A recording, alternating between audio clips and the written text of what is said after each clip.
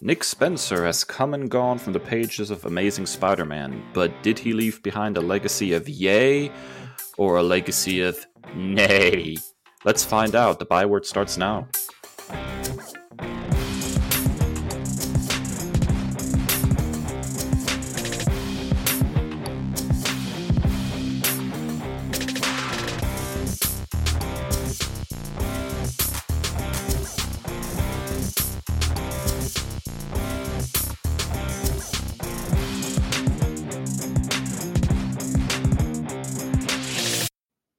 Ladies and gentlepeople, welcome back to a brand new episode of the Nerd Byword podcast. This week, our big talk is focused on the legacy of Nick Spencer on Amazing Spider-Man.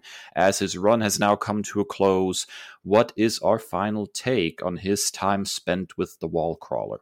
But first, as always, it's time for...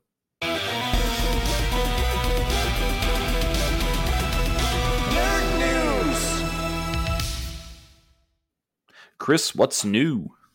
Well, it seems we're going to be super Spidey-centric. Love that alliteration for me. This episode. So, without further ado, it looks Tom Holland is hinting that No Way Home may be his final portrayal of Peter Parker. He said in a recent interview, quote, we were all treating No Way Home as the end of a franchise, let's say. I think if we were lucky enough to dive into these characters again, you'd be seeing a very different version. It would no longer be the Homecoming trilogy. We would give it some time and try to build something different and tonally change the films. Whether that happens or not, I don't know. But we were definitely treating No Way Home like it was coming to an end, and it felt like it, end quote. So, of course, people were running wild with this and speculation.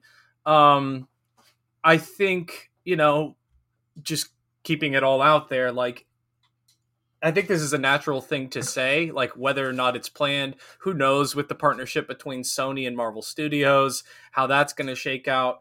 You have, Venom now with that tire fire that we're not even going to review because it was so bad. And the end credits scene there, who knows where the character of Spider-Man is going to go from here. Do I want to see Holland back in the role? Absolutely. I shudder to think of another reboot. Please don't do that to me. So I'm thinking, just my gut reaction to this is the MCU trilogy, that the home part is done and over with, and then if we get another Spider-Man film, it will probably be Holland at the center if everything works out, and then it'll just go in a different direction that is exclusively within Sony. That's just my gut reaction. Dave, what do you think? It's very hard for me to even have this discussion with you right now, Chris, because, obviously we've not seen Far From Home yet, and we don't know where this leaves the character or whether the rumors of sort of this being a multiverse experience are even true, if we're going to see, Tobey Maguire, reprise his role, Andrew Garfield reprise his role. I think, this opens up certain avenues to discuss, which is that if this is a multiverse movie and Tom Holland, takes a break a little while and decides to maybe bring the character back differently, as he's implied, with a different tone and approach at a later time, if there's not a possibility for Sony to go back to the well and give us an older Spider-Man with a, Tobey Maguire Spider-Man 4 or a Andrew Garfield Spider-Man 3, or the buddy cop movie that you didn't know you wanted with Tobey and Andrew together in a movie trying to make their way back home. There are possibilities there of having Spider-Man movies, as I think Into the Spider-Verse very clearly has demonstrated, that don't necessarily require Tom Holland's Spider-Man, and we could still have a Spider-Man or Spider-Men to enjoy on the big screen. So how do I feel about this in the long run? I really don't know yet. It depends on where we leave Tom Holland's version of the character at the end of this trilogy, and what Sony may or may not do moving forward, continuing a partnership with Marvel Studios or striking back out on their own. This is all anybody's guess right now. It's one of the most complicated and convoluted situations in Hollywood, I think, right now.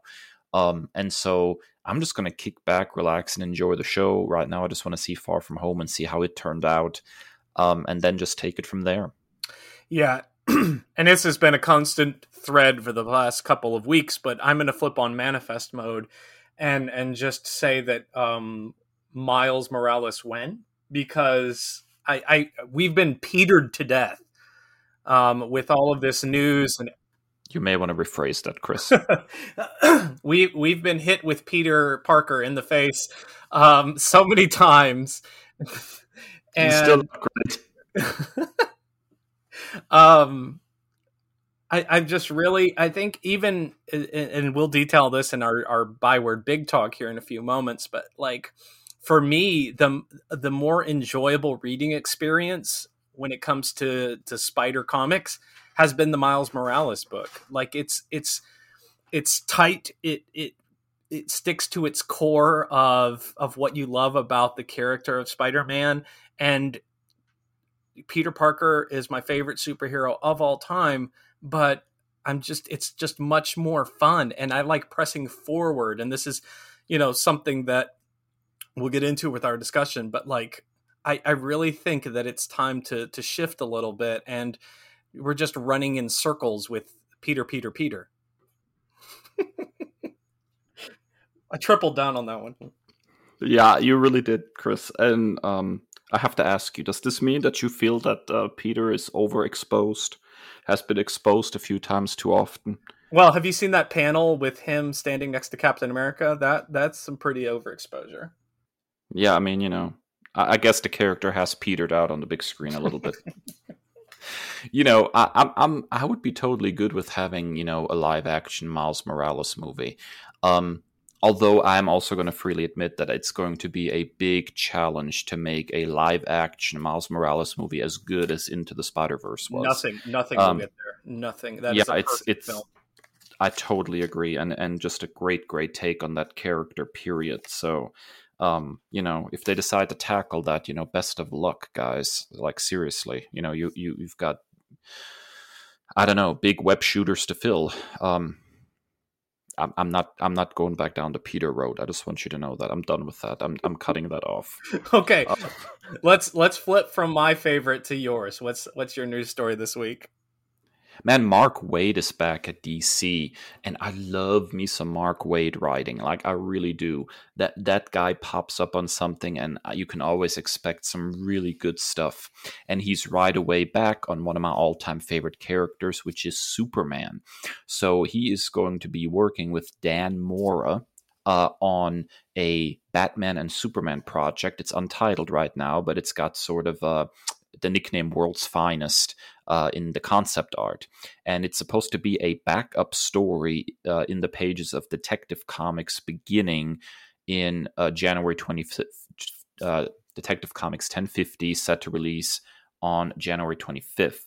And I have to say, on the strength of Mark Waid's writing alone and this beautiful Dan Mora concept art, I'm already totally here for this. Like, I cannot wait.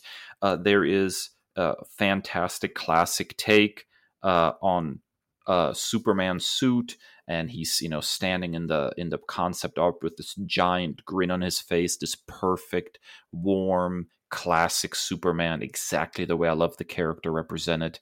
And then even the Batman interpretation visually, I mean, we're back to the blue boots, cowl, and cape, and the bat in the yellow oval, which I absolutely love that suit. Always have loved the blue in the cape and in the mask and in the boots and in the gloves. Like, this just really pops. There's something about it that just really pops.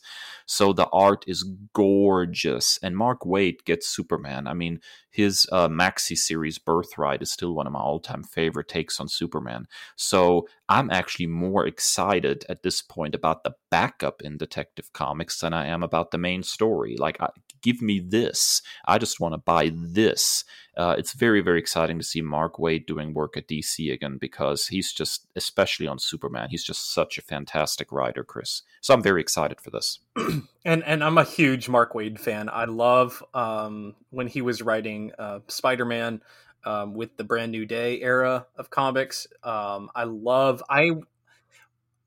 history of the Marvel universe and I think it was my second ever nerd commendation with the art from Javier Rodriguez. Like, it is one of my favorite comic projects over the past couple of years. It's just, I mean, between the gorgeous art from Rodriguez and then, you know, his script is it's just one of my favorite things ever. I'm telling you, this art right here by Dan Mora, like, this is just absolutely breathtaking. And I saw someone on Twitter say that I'm okay with this bat costume being the permanent one from here on out, and I totally agree. I'm telling you what, with the solicits that we've had over the past couple of days with DC, I know this is going to air in about a week, but with Teenie Howard coming over to the Catwoman book, I've heard great things about the Rom V run, but there's a lot of stuff that's coming out with DC that I'm super excited about, and I'm not jumping ship per se, but I'm taking a ferry at least, man. There's a lot of stuff at DC to be excited about. Yeah, I'll totally echo that. DC is doing pretty well right now. Let's hope they can keep, this momentum going, because qualitatively, a lot of their stuff is definitely trending in the right direction. All right, that's it for Nerd News. Stick around after the break as we discuss the culmination of Nick Spencer's grand plan on Amazing Spider-Man. Was it worth the time and energy we put into the Kindred storyline, or was it just a giant floppy turd? Let's find out.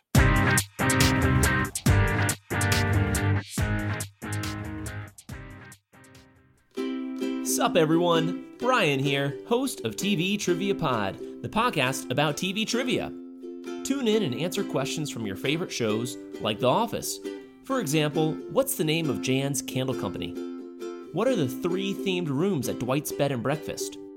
And what does Kevin say is the trick in making his famous chili? I'll be finishing The Office soon and moving on to Harry Potter and Marvel trivia after that. So check out TV Trivia Pod, play along, and listen anywhere you get podcasts. And as always, stay tuned for more trivia.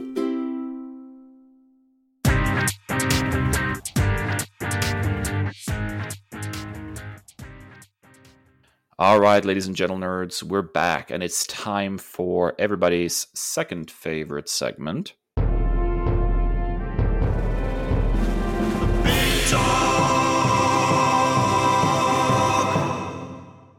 Here we are, the big talk. Now, I have to admit, Chris had to talk me into this one a little bit. Mr. Spider-Man himself over there. We are actually going to sit down and have a little bit of a post-mortem, so to speak, for Nick Spencer's run on Amazing Spider-Man. I did, in fact, read the whole thing, although I read it very, very quickly over a series of a couple of months rather than, several years. And we're going to go ahead and discuss the good, the bad, and ultimately what is our final verdict on this run now that it has come to an end. So, Chris, what do you think has worked in Nick Spencer's Amazing Spider-Man? Give me something. All right, so this is going to be very similar to our film reviews. We're going to go 3 things that what went right each, and then 3 things what could have been better, and then one final thing of where we're headed. So the first thing that went right for me were the Kindred teases. And I know that I'm famously a big chicken when it comes to horror, but like right from the jump at the tail end of the first issue was absolutely terrifying, but in a good way. That was like this new villain. And then where Kindred would pop up, time after time, and just like this whole spellbinding, like long-running thread, the tease was absolutely kept me running back issue after issue to get more. So that part worked for me. Now, where it ultimately ended up, we'll get to in a moment, but that part I did enjoy, the Kindred teases. Yeah, I think, there were a lot of complaints, particularly on social media, because, hey, that's where everybody goes to complain anyways these days, about how long the storyline was taking to come to fruition. But, having long-running subplots and threads going through several years of stories is kind of a hallmark of Amazing Spider-Man in a lot of ways. And so I thought this worked incredibly well. Kindred is visually a very interesting villain, and the continued hints that he had some kind of connection to Peter was very interesting. So, and how often do we get, new villains Right. on Amazing Spider-Man that so strongly captivate the reader? Like, right out of the gate, this was a very interesting new villain that we wanted to know more about, which is why for some people the wait became a little long, I guess. But yeah, I mean, fascinating. Absolutely, I agree. All right, Dave. This is, from what I've seen, one of the most consensus points of acclaim. What is your first what went right thing? Oh, Boomerang, absolutely. You can tell that Nick Spencer had a huge soft spot for that character. Everything about the character in this series worked. His very sort of back and forth, weird little friendship, rivalry that he had going with Peter Parker Spider-Man, the fact that they ended up as roommates, his slow development towards something a little bit more heroic, then his betrayals of Spider-Man. Like, his whole arc was incredibly fascinating. Now, where it ultimately ended up, again, much like the Kindred stuff, we'll have to talk about. But I think the overall arc of Boomerang as a supporting character in this book was solid. And you could really tell this was probably Nick Spencer's favorite character in the book, probably even more so than Spider-Man himself. He really, really liked to include Boomerang in this sucker. Yeah, and this, for those of you that may not be aware, Spencer, way before this series, wrote the Superior Foes of Spider-Man, of which Boomerang was one of them. It's a very highly praised series about just like fun, offbeat type of interactions between these C-list, D-list villains, and so that kind of lent itself, like, leading into Spencer taking over the main title, that a lot of people were excited about because of this. So yeah, I absolutely agree. It was just like this almost like a Lethal Weapon kind of feel, without the age gap, but like this reluctant buddy cop type of situation where they would find themselves in these kinds of hijinks. That was a lot of fun. All right, Chris, what else do you think just went right in Nick Spencer's run? So this one might be a bit of a hot take, but I enjoyed some of the retcons that took place. Particularly the one that I enjoyed that made the most sense to me was, and full spoilers for all of this volume of Amazing Spider-Man, but the particular idea that Norman would sell his own firstborn child to Mephisto, would sell his child to the devil. That just shows you how deep down awful Norman Osborn is, and it makes so much sense. Now, famously, also retconned the Sins Past or Sins Revisited or whatever all that garbage was. The whole Norman and Gwen thing. Yeah, so like, thank God that was retconned. So like, that's kind of like a contentious one, because let's just not even talk about it ever again. But at the same time, I'm glad that it was retconned as a whole, because that was seriously, I think for me, even more so than One More Day, it's the most troubling thing of Spider-Man's history. And, I'm not the number one fan of 616 Gwen Stacy, but the character assassination there was just out of this world. So I'm going to be completely honest here. As far as retcons go, I'm usually not a big fan. However, I think it's pretty clear that what they did to Gwen Stacy in the 616 was pretty much atrocious with the whole Sins Past, Sins Revisited thing. I almost feel like there would have been a better way to retcon this sucker, than literally having to revisit Sins Revisited, But on the other hand, I am glad that they straightened that out once and for all, although I'm still not entirely sure how they got Norman thinking that he slept with Gwen Stacy, like hallucinogenic gas. So what, he was just like rolling around making weird noises on his couch or something? It's just the whole thing is it's very odd. We are really in our bag this episode, let me tell you. Well, apparently so was Norman. I don't I know, just man. imagine him. I just imagine him with that doll from The Office, that blow up doll. So Oh my god. Oh my god. I'm gonna need therapy. Thanks for that. Um, Look, all I know for sure is this: that the Gwen Stacy stuff was pretty atrocious when first published, and so the fact that we got rid of that is no doubt a good thing. And some of the stuff they said about Norman is certainly within character. The whole, selling his son's soul to Mephisto and all that. That's all within character, and I don't think is necessarily that far out of the left field for our favorite cornrow wearing dude. Like, I still never figured out that hairstyle.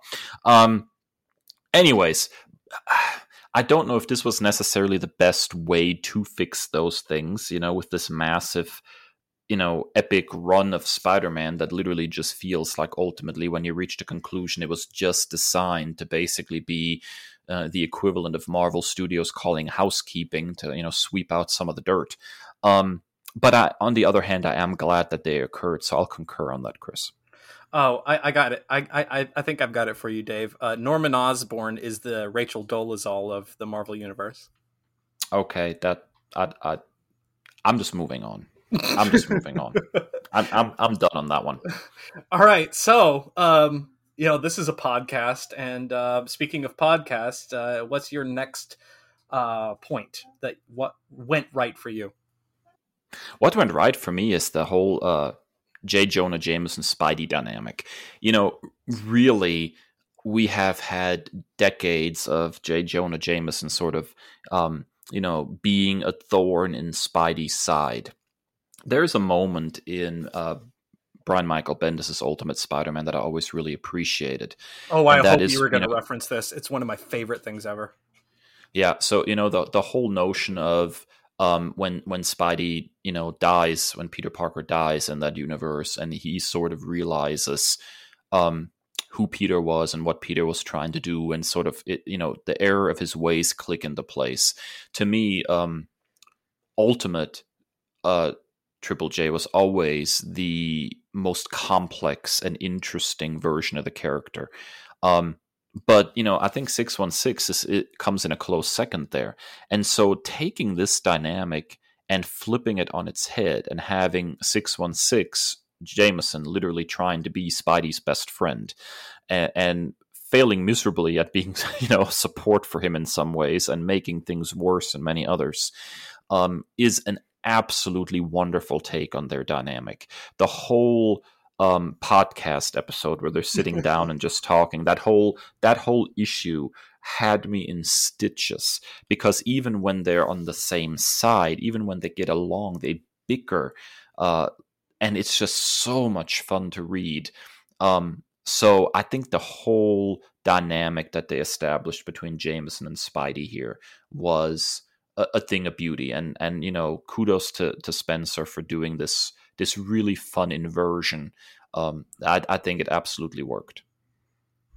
Yeah, I absolutely love it. And the while Ultimatum as a whole was absolute tire fire, we've chronicled that to a great extent here before, but the one of the things that was gotten right, and it was in the issues of Ultimate Spider-Man, of like the side by side of Peter saving people during the flood, and then you have Jameson pecking away at his typewriter or computer or something. It's been several years, but like just that parallel was just fantastic, and I just always found Ultimate JJJ as like much more grounded and realistic and believable. And I always thought 616 was a little bit over the top, caricature-y, but I really loved what Spencer was able to do with this. Is like, even as an ally, he is a great hindrance to him. Yeah, it really worked on a whole bunch of different levels. All right, Chris, you have one more for something that absolutely worked in Spencer's run? It's freaking MJ. Like, thank God, after all the hemming and hawing and keeping them apart for reasons, with 10 years of the Dan Slott era, finally we can just have them back together again. And whether that is with a marriage certificate or not, who cares? So I'm just glad that she is back in the pages of Amazing Spider-Man, because that is probably my biggest bone to pick with the Slott era, is even if they're not going to be together, taking MJ away from that book, and the dynamic character, and like, she's such a strong individual, like, and I don't know if like there's something underlying in that of like, just because they are not together, that she would just completely be out of his life. And that was something that was sorely missing from the Slott era run. And I'm so glad that she's back. Yeah, I will totally second that. MJ is such an important character to the world of Spider-Man, and to not have her present or to try to remove her for long periods of time always ultimately does a disservice to Spider-Man's story. So yeah, I'm absolutely thrilled that she's really back as well. Here's hoping that sticks. I know you said, I know you said here, marriage certificate or not doesn't matter, but I will freely admit it does to me. I think that's one of the weaknesses, actually, of this run, in that it very much telegraphed that it was going to do one thing and didn't do it. But we can talk about that when it comes to the misfires. But I'll wholeheartedly agree, MJ is back where she belongs, which is in the pages of Amazing Spider-Man. All right, Dave, we got one more. What went right? What you got? Yeah, so how about we just talk about the art for a second? Because even when Spencer's writing was a little bit uneven, I would say that the rotation of artists on this title has been absolutely fantastic. Visually speaking, Amazing looked great. Amazing, you could say. And let's not even mince any words here. The addition of Patrick Gleason towards the latter part of the run was incredibly important to Amazing Spider-Man, and the fact that he's still around as Spider-Man enters this new era right now is a testament to that. Everything Gleason touched on this book just turned to gold. So even when the story didn't quite live up to expectations, the art always did for me. Yeah, I wholeheartedly agree with that. I mean, this is almost like going from one Hall of Fame quarterback to another, like going from Joe Montana to Steve Young. This is going from Ryan Ottley to Patrick Gleason. I mean, like, the rich get richer. Like, it was by far and away my favorite thing from this entire run. Like, not even close. It was the art, particularly the Kindred pieces that Gleason drew were absolutely terrifying in the best possible way. Yeah, so can't really complain about the art in any way, shape, or form here. Just good stuff all around. Let's talk about stuff that's not so good all around, Chris. What could have been better? The Sin Eater made absolutely no sense to me. The shotgun, the holy shotgun of removing all of the sins. Batman. Sorry, wrong book. Yeah. So like, it ultimately, like, for me, it like led absolutely nowhere. And just the idea of removing all the sins from Norman Osborn, quite possibly the most sinister character in all of comics, like one of the most like evil characters, and just removing them of all their sins, I was not a fan of. Yeah, that character was just weird to me as well. And the concept was weird to me as well. And I know there was a lot of talk of, sins in this particular run. Spider-Man sins, Norman sins, Harry sins, everybody's sinning. So bringing in this character, the Sin Eater, made sense to a certain extent, obviously. Never quite understood some of the connections there, though. Like when we take the finale, how everything ended up, and we kind of work backwards from that. What was the point of removing Norman's sins? How did that fit into the master plan? Did you ever actually understand that, Chris? Because I must have missed something there. No, I did not. And in a lot of respects, it felt like, when you lose the remote control and like you get stuck on a channel, I felt like we were stuck on a bad televangelist program and I couldn't change the channel. Oh no, not the 700 Club. Okay. I jest. probably. So yeah, I understand where you're coming from with the Sin Eater thing. I really didn't enjoy it either. So Dave, you have a multifaceted point coming up, and I'm excited to hear your thoughts on it. I think there was a lot of we're talking about how the MCU is kind of petered out. Well, I will say that there's a lot of dangling stuff going on in this whole run on Amazing Spider-Man. There's so many missed opportunities and threads that I don't think ever really are resolved very well, and even if they're resolved, they're not really resolved satisfactorily, I guess. Like, at one point they do this really neat thing where they have this, here's Spencer with a cool concept, so here is a support group for people who live with or have in their lives a costume superhero, and that is almost immediately just dropped. Like, that whole thing just vanishes into the ether. And that support group, that idea is fascinating and would have yielded some probably really fascinating stories. But here is just a throwaway thing that then immediately gets swallowed up into nothingness. What in the world happened to Carly Cooper? Is another excellent question here.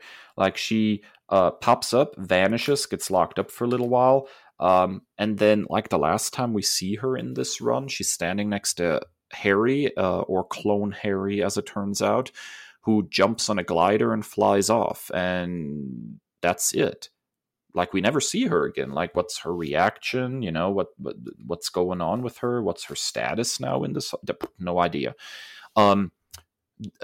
How about the roommate's pet? What, Gog? Like, what did I miss a page where they explained what happened to him? Like, did I just have 2 pages that were misprinted or something? Because I have no idea what's going on with Gog here. And that was I should have really listed Gog as one of the strengths. Like, I like the idea of this pet that can go haywire at a moment's notice, living with Spider-Man. Like, that is such a Spider-Man thing. I have to have something, but it also has to be super dangerous but cute, and it's going to cause me a lot of problems. Like, that makes perfect Spider-Man sense. But then, you invest in this character, and then poof, character gone. And even the Boomerang thing, like, I understand arc complete. He tended towards the heroic. He tried to save Spider-Man, and then he dies, right? So, but it happened in such a quick throwaway fashion that it's almost hard for me to believe that Spencer wrote that ending for Boomerang, since he loves this character so much.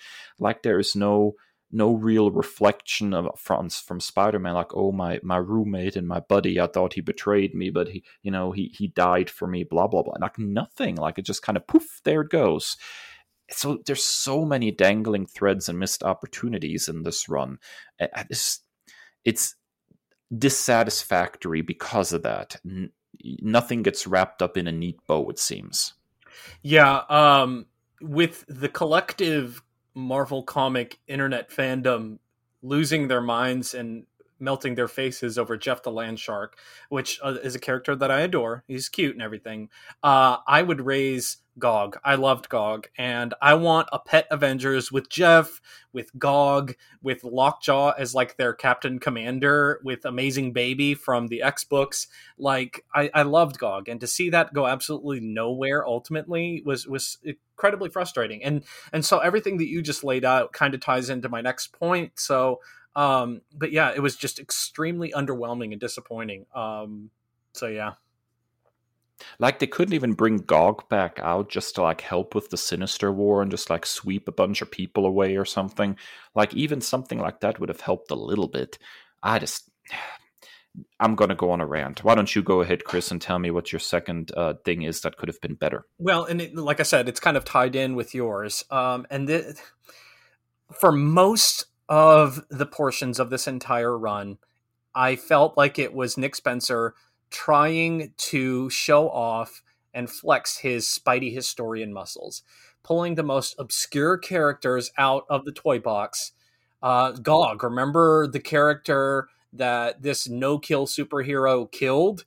Well, he actually didn't die, and here he is. And then what? And, like, here is the death of Jean DeWolf. Here is the Sin Eater back. And then what? So, like, it just felt like, when you have to tie something up or you have to tape something and you pull out way too much tape and like, oh God, now what do I do with this?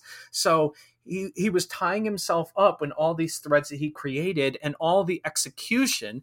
So like, what got me hooked on the Spencer run to begin with was like the anticipation, and then the execution, the third act, if you will, the climax and the execution and the landing was so underwhelming. And so just tying yourself up in threads that you yourself pulled away from the tape dispenser, and now you're just tangled. Yeah, I mean, you hit the nail on the head. And, as somebody who has not read literally every Spider-Man comic book ever, like I still have some gaps in my 616 knowledge. Like the whole GOG thing, didn't know who that character was. Worked for me without knowing that too. So although Spencer was sort of flexing his Spidey historian muscle, I don't think it necessarily even mattered to the regular readers who may have not been well versed in every single little nuance of Peter Parker's history. So what are you gonna say? All right, Dave, I'm really interested to see your final point, because there's a lot of factors that are contributing to this one, I think. We really need to talk about the Mephisto in the room. Look, it was very clear, or at least it seemed very clear to fans when Spencer's run was kicking into gear, that when they constantly were referring to, hell and sins and all that stuff, that there was some Mephisto stuff going on. And if you introduce the notion that Mephisto is involved, then that automatically brings us to One More Day. And when you deal with One More Day, you're dealing with a lot of complex emotions among Spidey fans, because it was the end of an era. It killed Spider-Man's marriage to Mary Jane. It's a very, very unpopular story. And I don't think it is an exaggeration to say that most Spidey fans would have punched the air in complete ecstasy if this sucker would have been wiped away. And then lo and behold, as the story continues, Mephisto actually pops up. Then Doctor Strange pops up and implies that there's something wrong with Peter that involves Mephisto. Then Doctor Strange descends to, Hell Casino to have a sit down with Mephisto. And at that point, it just seems very clear. I mean, it's telegraphed. The reason that there's a stain on Peter's soul or whatever is because of his deal with Mephisto, and the only way to fix the problem is to remove the deal. And then they don't. They go in a completely different direction. And suddenly it's about Harry Osborn's soul, and it's not about Peter's sins. The whole sin line, that was all a bunch of crap. And the whole thing just completely swerves in a different way to such an extent, despite everything that has been telegraphed, that if this was Spencer's initial plan, is that this is where the series was going to end up, then I have to say he was doing some very cruel toying with big fans of the Spider marriage. So I think in a lot of ways, once you bring in Mephisto and you don't address the elephant in the room, you are making as big a mistake as all the stuff that Spencer was trying to fix and retcon. And although they kind of hint at the fact, that, hey, he's been messing with Spider-Man because him or maybe his daughter would eventually take Mephisto down, it still does not address the elephant in the room, which is the deal, which is One More Day. And if you're going to drop that many hints that you are going to address it, you better darn well address it, or your readers are just not going to be happy. They're going to feel tricked and let down. And that's ultimately what happened. I mean, like, the majority of the Spider-Man fandom is frustrated with all of this, and it's the bait and switch of it all. I mean, like, just leading up to this, and then like that's what you're going to end it with. And and we'll get into this in our next few points, but like, I really feel like that clip from America's Next Top Model of Tyra Banks saying, we're like, I was rooting for you. We were all rooting for you. And I've, put myself out there as like a defender of this run for so many parts. And like, in particular, like the last few, issues of this were just like, what the hell? Pun intended. Yeah. The pun should totally be intended, because that was my exclamation as well. And I don't know what to think here. I don't know if this was Spencer's, ultimate goal, or if this is editorial interference and he wanted to get rid of, wanted to retcon one more day as well, and wanted to bring the marriage back, and ultimately was overruled. I have no idea. But the way it all shook out was extremely unsatisfying. All right, Chris, final thing that could have been better. What you got? Okay, so for me, what I appreciated about this run is that it moved a lot of things forward. My biggest nitpick of the Slott era run was like, it was a bunch of noise and just kind of kept circling back. Like with Spider Island, we got hinted that like, oh, there's still this bond between Peter and MJ, and then it's never followed up again. And then an issue, I think it's like 794, 795, it's like, oh, they kiss, but then nothing really comes of that. And then, so like, I thought that it was pushing forward and we're doing something new. And that I like going forward and never backward. I don't like regressing. I'm not a huge fan of nostalgia. I like going forward and having new things. And that's not the easiest thing to do with a character who's been around since 1962, for Pete's sake. We're coming up on 60 years of this character in publication. It's not the easiest thing to do. So I was really hopeful at the beginning that we were going in a new direction and telling new stories. But then, I come back and I zoom out and I look at the end result. We didn't really go very far. And you can see that in something we'll get to in a few moments with the new issues that Zeb Wells and company have written. They basically kind of just brush aside everything that happened in this 3-year run. And when you can brush aside 3 years of publication with a throwaway statement or maybe a footnote, that is not a very glowing review of your work. And I feel like what you're saying here is tying directly into my final point as well. So with your permission, Chris, I'm just going to go ahead. Let's hit it. Yeah, absolutely. Yeah, hit that as well. And that is that the ending is ultimately lackluster to me. The final storyline, the whole Sinister War stuff, was so decompressed and drawn out. And despite the fact that it was so decompressed and so drawn out, it also didn't feel like it was amounting to anything. Like, you have all this space and all we get is like this never-ending fight scene that is being narrated by Kindred, which, by the way, I have to ask, now that we know that Kindred was really 2 Kindreds, which one was doing all that excessive narrating? Like, I just want to know which one couldn't shut up, because there was a lot of Kindred narration in this run. I just want to know which Kindred just could not shut up. So you are exactly right. It feels like it ultimately amounted to nothing. What has really changed in Spidey's world at this point as we launch into this new direction?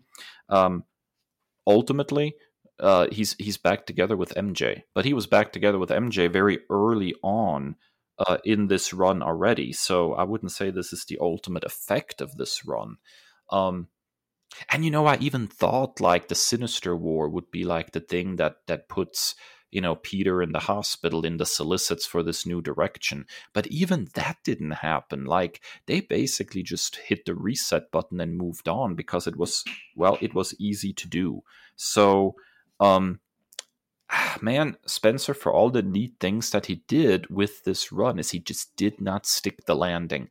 And I think, when you mess up the ending, a lot of your work is going to be judged by how you wrap things up. And that's, I think, why a lot of fans are dissatisfied with his run on Spider-Man, is because he just did not stick the landing in any way, shape, or form. And one of the things, as historians and fans of history, that we like to do is to bring context into the situation and like do research and like, how does that impact our perspectives, our views on events. And we would be remiss to talk about this entire run on this entire episode and not talk about the fact that Nick Spencer basically not had just 1 foot out the door, he had 2 feet out the door with this whole Substack thing. And that, when you bring that context into it, all of this makes sense. Of course you didn't stick the landing, because you've already moved all of your stuff out of the apartment. Like, it makes so much sense that none of this would be a satisfying ending, because you're not really putting your heart into it that you were at the beginning. So of course it doesn't make sense in the end, because of course you're mailing it in. Yeah, I think that's right. And ultimately, it's just a shame, because the run started so very strong and had some very, very good moments, particularly early on. Okay, so Dave, one thing before we head into the final segment of this, we had a very different reading experience. I read this weekly coming out, and that was another big nitpick of a lot of fans who were reading week to week to week. You binge read most of this. So how do you think that played differently with your experience? I think that I had probably a better experience overall, particularly because, the Kindred mystery didn't drag on for me for, years. It, dragged on for maybe 4 or 5 months or so. So I can understand how dragging that out over years would have been an extremely frustrating experience. I will say that even when you put all of it together and read it in a much faster way, there is still a marked change in quality of the writing, I think, after the Hunted storyline. Things just kind of start becoming much more hit and miss rather than going from strength to strength. Yeah, and I totally agree with that. Now, for me, reading it week to week, I wasn't as disheartened or frustrated as other readers may have been, because I'm reading so many other books. So I could understand if this is the one thing that's on your pull list, if you're a spider-centric reader, I could see where that would be frustrating. But for me, especially with all of the X books, all of the Krakoa and Arakko content that I'm getting, it was just like, oh yeah, let me catch this one episode of this show that just happens to be checking in this week. So I wasn't as frustrated that I might have been if I was, more focused on reading this title. And I think that's probably fair. And, so here's just another broadcast message. If you're frustrated with reading a comic book and it's not doing for you, find something that you enjoy, please. Yeah, really. I mean, I have weaved in and out of so many series over the years because I absolutely refuse to just buy a series out of, loyalty or right. A sense of having to collect everything and have every issue.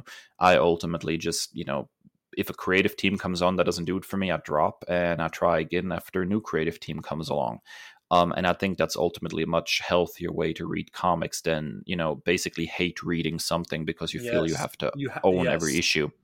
Yeah, and I think that's one thing that I appreciate about our show as a whole is, it's really cool to have a spider-centric show or an X-centric show or a Superman-centric or a Batman-centric. But what happens when it's not great content that you're getting? And that's one of the things that, while we might not have the precision of, focusing on one aspect of nerddom, I appreciate that we could just pivot. If something is crap, we can just go to something else. Exactly. So now we just need to talk about where we're headed. As of this recording, the first 2 issues of Spider-Man Beyond have released. And I just have to ask, Chris, what are your thoughts so far? So my personal motto going forward in here with this run is in Zeb Wells I trust.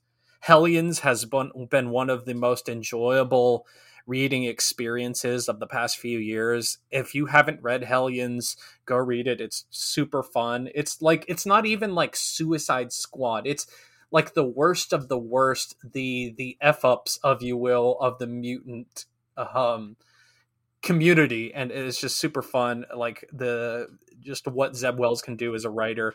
So I hold Zeb in high regard as a writer and as a creator. And then that's not even like the best part. Is the entire stable of writers that are on the Beyond board or whatever is like a dream team for me.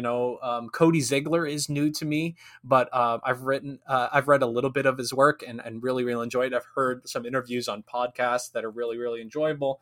So I've done some work familiarizing myself with Cody Ziegler. Kelly Thompson, I will do anything for, particularly her work in, Mr. and Mrs. X. The way that she writes Rogue and Gambit is one of my all-time favorites. And just having a female perspective on Spider-Man is going to be refreshing and something I'm super excited about. And then Saladin Ahmed is one of my favorite writers in the game. The Miles book, I will sing the praises up and down the streets for, and having him on a Peter book can only be added to the strength. So I'm super excited to where we're going. I've enjoyed the first 2 issues. Ben Reilly is a complicated character. Also the Beyond Corporation, which has popped up in my Al Ewing read through, is really interesting to see where we go from here. I will totally echo that. I will say I did read the Clone Saga back in the day when it first came out, and although so much of the Clone Saga was objectionable to me, I enjoyed Ben Reilly's character tremendously from the word go. I enjoyed his stint as Spidey. I was sad to see him die ultimately. I was definitely upset with how he was brought back by Dan Slott and how he was used by that writer. I thought that was sort of a crime against humanity right there. And so seeing him back in a heroic role, putting a Spider-Man suit back on, we know that this is a temporary situation. I think they've already stated this is going to run for so many months, and that's about it. So just riding the storyline out and seeing what they do with it and what they ultimately decide to do with Ben Reilly, I think that's awesome. I think I'm really going to enjoy this in the long run. And then we'll circle back around to Peter, no doubt. But as we mentioned in the MCU segment in Nerd News, sometimes things peter out a little bit. You got to take a break. You got to shift things around a little bit, and that's what they're doing by focusing on Ben for a little while instead of Peter, even though Peter is still going to be present in the book. It reminds me a little bit of what they tried to do, one of Dan Slott's better moments, with Superior Spider-Man. It's very much temporary. You very much know this isn't going to be a permanent situation, but you can enjoy the ride, enjoy a fresh take, and then eventually classic Peter Parker Spider-Man is just going to be around the corner. So yeah, I'm really enjoying this so far. I think the art is cracking. I think the writing is very sharp, and I'm just very curious where it all is going. So I'm loving this. Yeah, I neglected to mention, I don't know how I did, but Pat Gleason coming on, or staying on rather, not only as an incredible artist, but also doing some writing work here. We keep winning. So I love that. Any other thoughts on where we're headed with the Amazing Spider-Man title? Not really, Chris. I'm just excited to see where we're headed. How about you? I'm super excited as well. Particularly the last issue, really that moment, and full spoilers. Sorry if you haven't read, just skip forward a few seconds. Just that handing over of the moniker. That permission, if you will, from Peter to Ben, and then those side-by-side panels were just gut-wrenching in the best possible way. Yeah, absolutely. I totally agree. All right, that's it for our post-mortem of Nick Spencer's Amazing Spider-Man run. After we come back from our final break, it's time for Nerd Nightmare.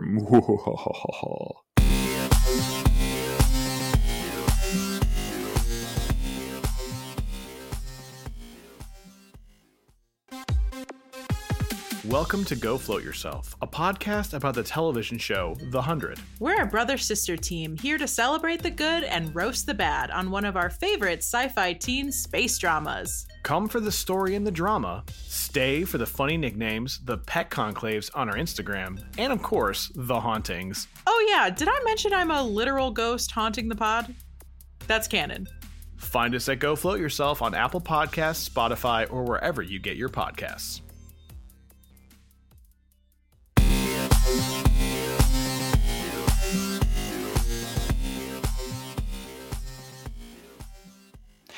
And we're back, and it's once again time for Nerd Nightmare. This week, it is once again time to torture Chris, our newbie to the world of horror, with maybe something a little spicier than last week's Friday the 13th.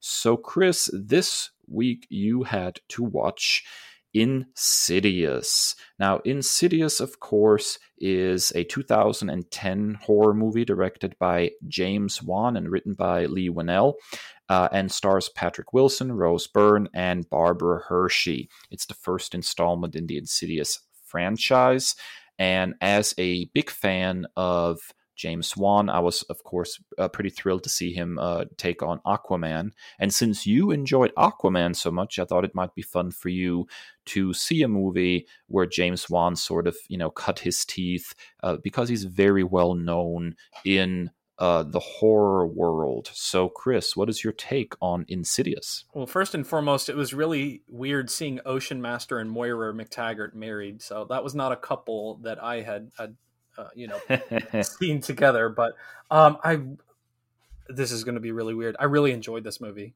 It was so well done. And what I appreciate so much about this movie is that the scientific approach, and this is a testament to James Wan in the director's chair, of knowing exactly, boiling it down to the prime elements of what is scary, and then just absolutely flexing that on the screen.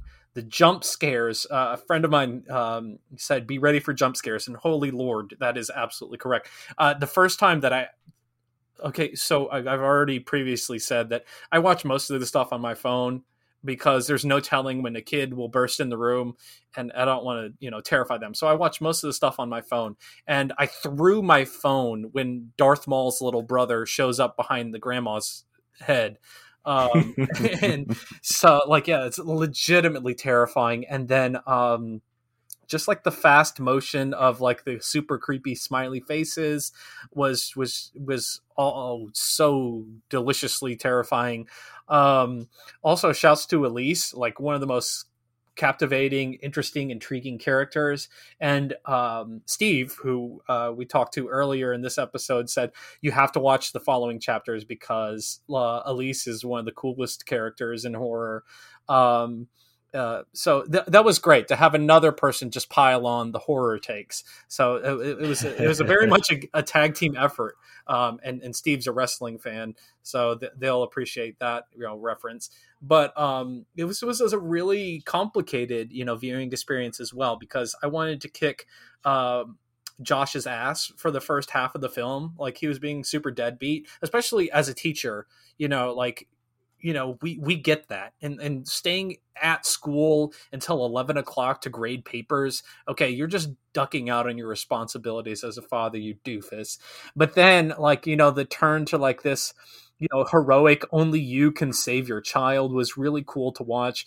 And then, full spoilers, that ending where, oh God, I literally was shaking, but in the best possible way. The ending was just perfection. And, I may be sounding crazy, but I'm checking out Chapter 2.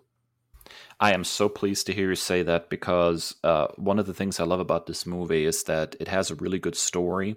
It has the obligatory jump scares, but I think above all else, one of the things that James Wan just shines at when he makes a horror movie is building an atmosphere. Yes. Like, his scary movies are just seeped in atmosphere. They have a very, very specific feel from the word go. And I don't want to say they fill you with dread necessarily, but the atmosphere and the tone perfectly sets up the scares. Like, you're already kind of a little uncomfortable, and you kind of know that it's coming, and when it hits you, it still hits you hard. So yeah, I love this one. I love Insidious Part 2 as well. I'm a little less excited about the prequels, Chapter 3 and The Last Key. I think Chapter 3, the first prequel, was okay. The Last Key left me a little cold. But man, the first two, are just a great 1-2 punch. And the fact that you're checking out too, I think is awesome, Chris. And I really want to hear your take when you actually watch it, even if it's not a part of Nerd Nightmare. I wholeheartedly apologize to Rose Byrne, but she is absolutely magnetic, and she is quickly becoming one of my favorite actresses to follow. The way that she commits to a role is absolutely fascinating, and I was on an emotional roller coaster with her in this film. Like, she absolutely was my favorite part of this film. Like, and she's absolutely one of the most talented individuals. I mean, like, you take something like this as spellbinding as this film, and then you couple that with like what she did in Bridesmaids, like in this complete turn into like this goofy comedy turn. Like, I'm massive fan of her work, and oh man, I'm super excited to check out too. I never thought I'd be saying that. Yeah, so I feel vindicated now for introducing you to the world of horror, because we finally found something that you really, really seem to love. All right, so that is our third planned installment for Nerd Nightmare. So if you're listening to this, you as our listeners get to pick the fourth and final installment of Nerd Nightmare, which technically will air in November, but we have that hangover. So what are your thoughts? We will post on social media the ones that we have already viewed for Nerd Nightmare. You tell us your suggestions, what you would like us to see with hashtag Nerd Nightmare. And that's it for another episode of the Nerd Byword podcast. As always, if you like what you just heard, please get on your favorite podcasting platform and give us a rating, a review, subscribe so you never miss an episode. You can find us anywhere podcasts are available, Apple Podcasts, Spotify, TuneIn Radio, and of course, our very own website, nerdbyword.com. And as always, hit us up on social media at NerdByword on Twitter and Instagram, or individually at ThatNerdDave, ThatNerdChris. Not so much on Instagram. We don't really do that much. We're not the kings of selfies, Dave. But for our wild and rampant thoughts on comic books and everything under the nerd umbrella, Twitter is where we feast. Oh, absolutely. I have a face made for radio, after all.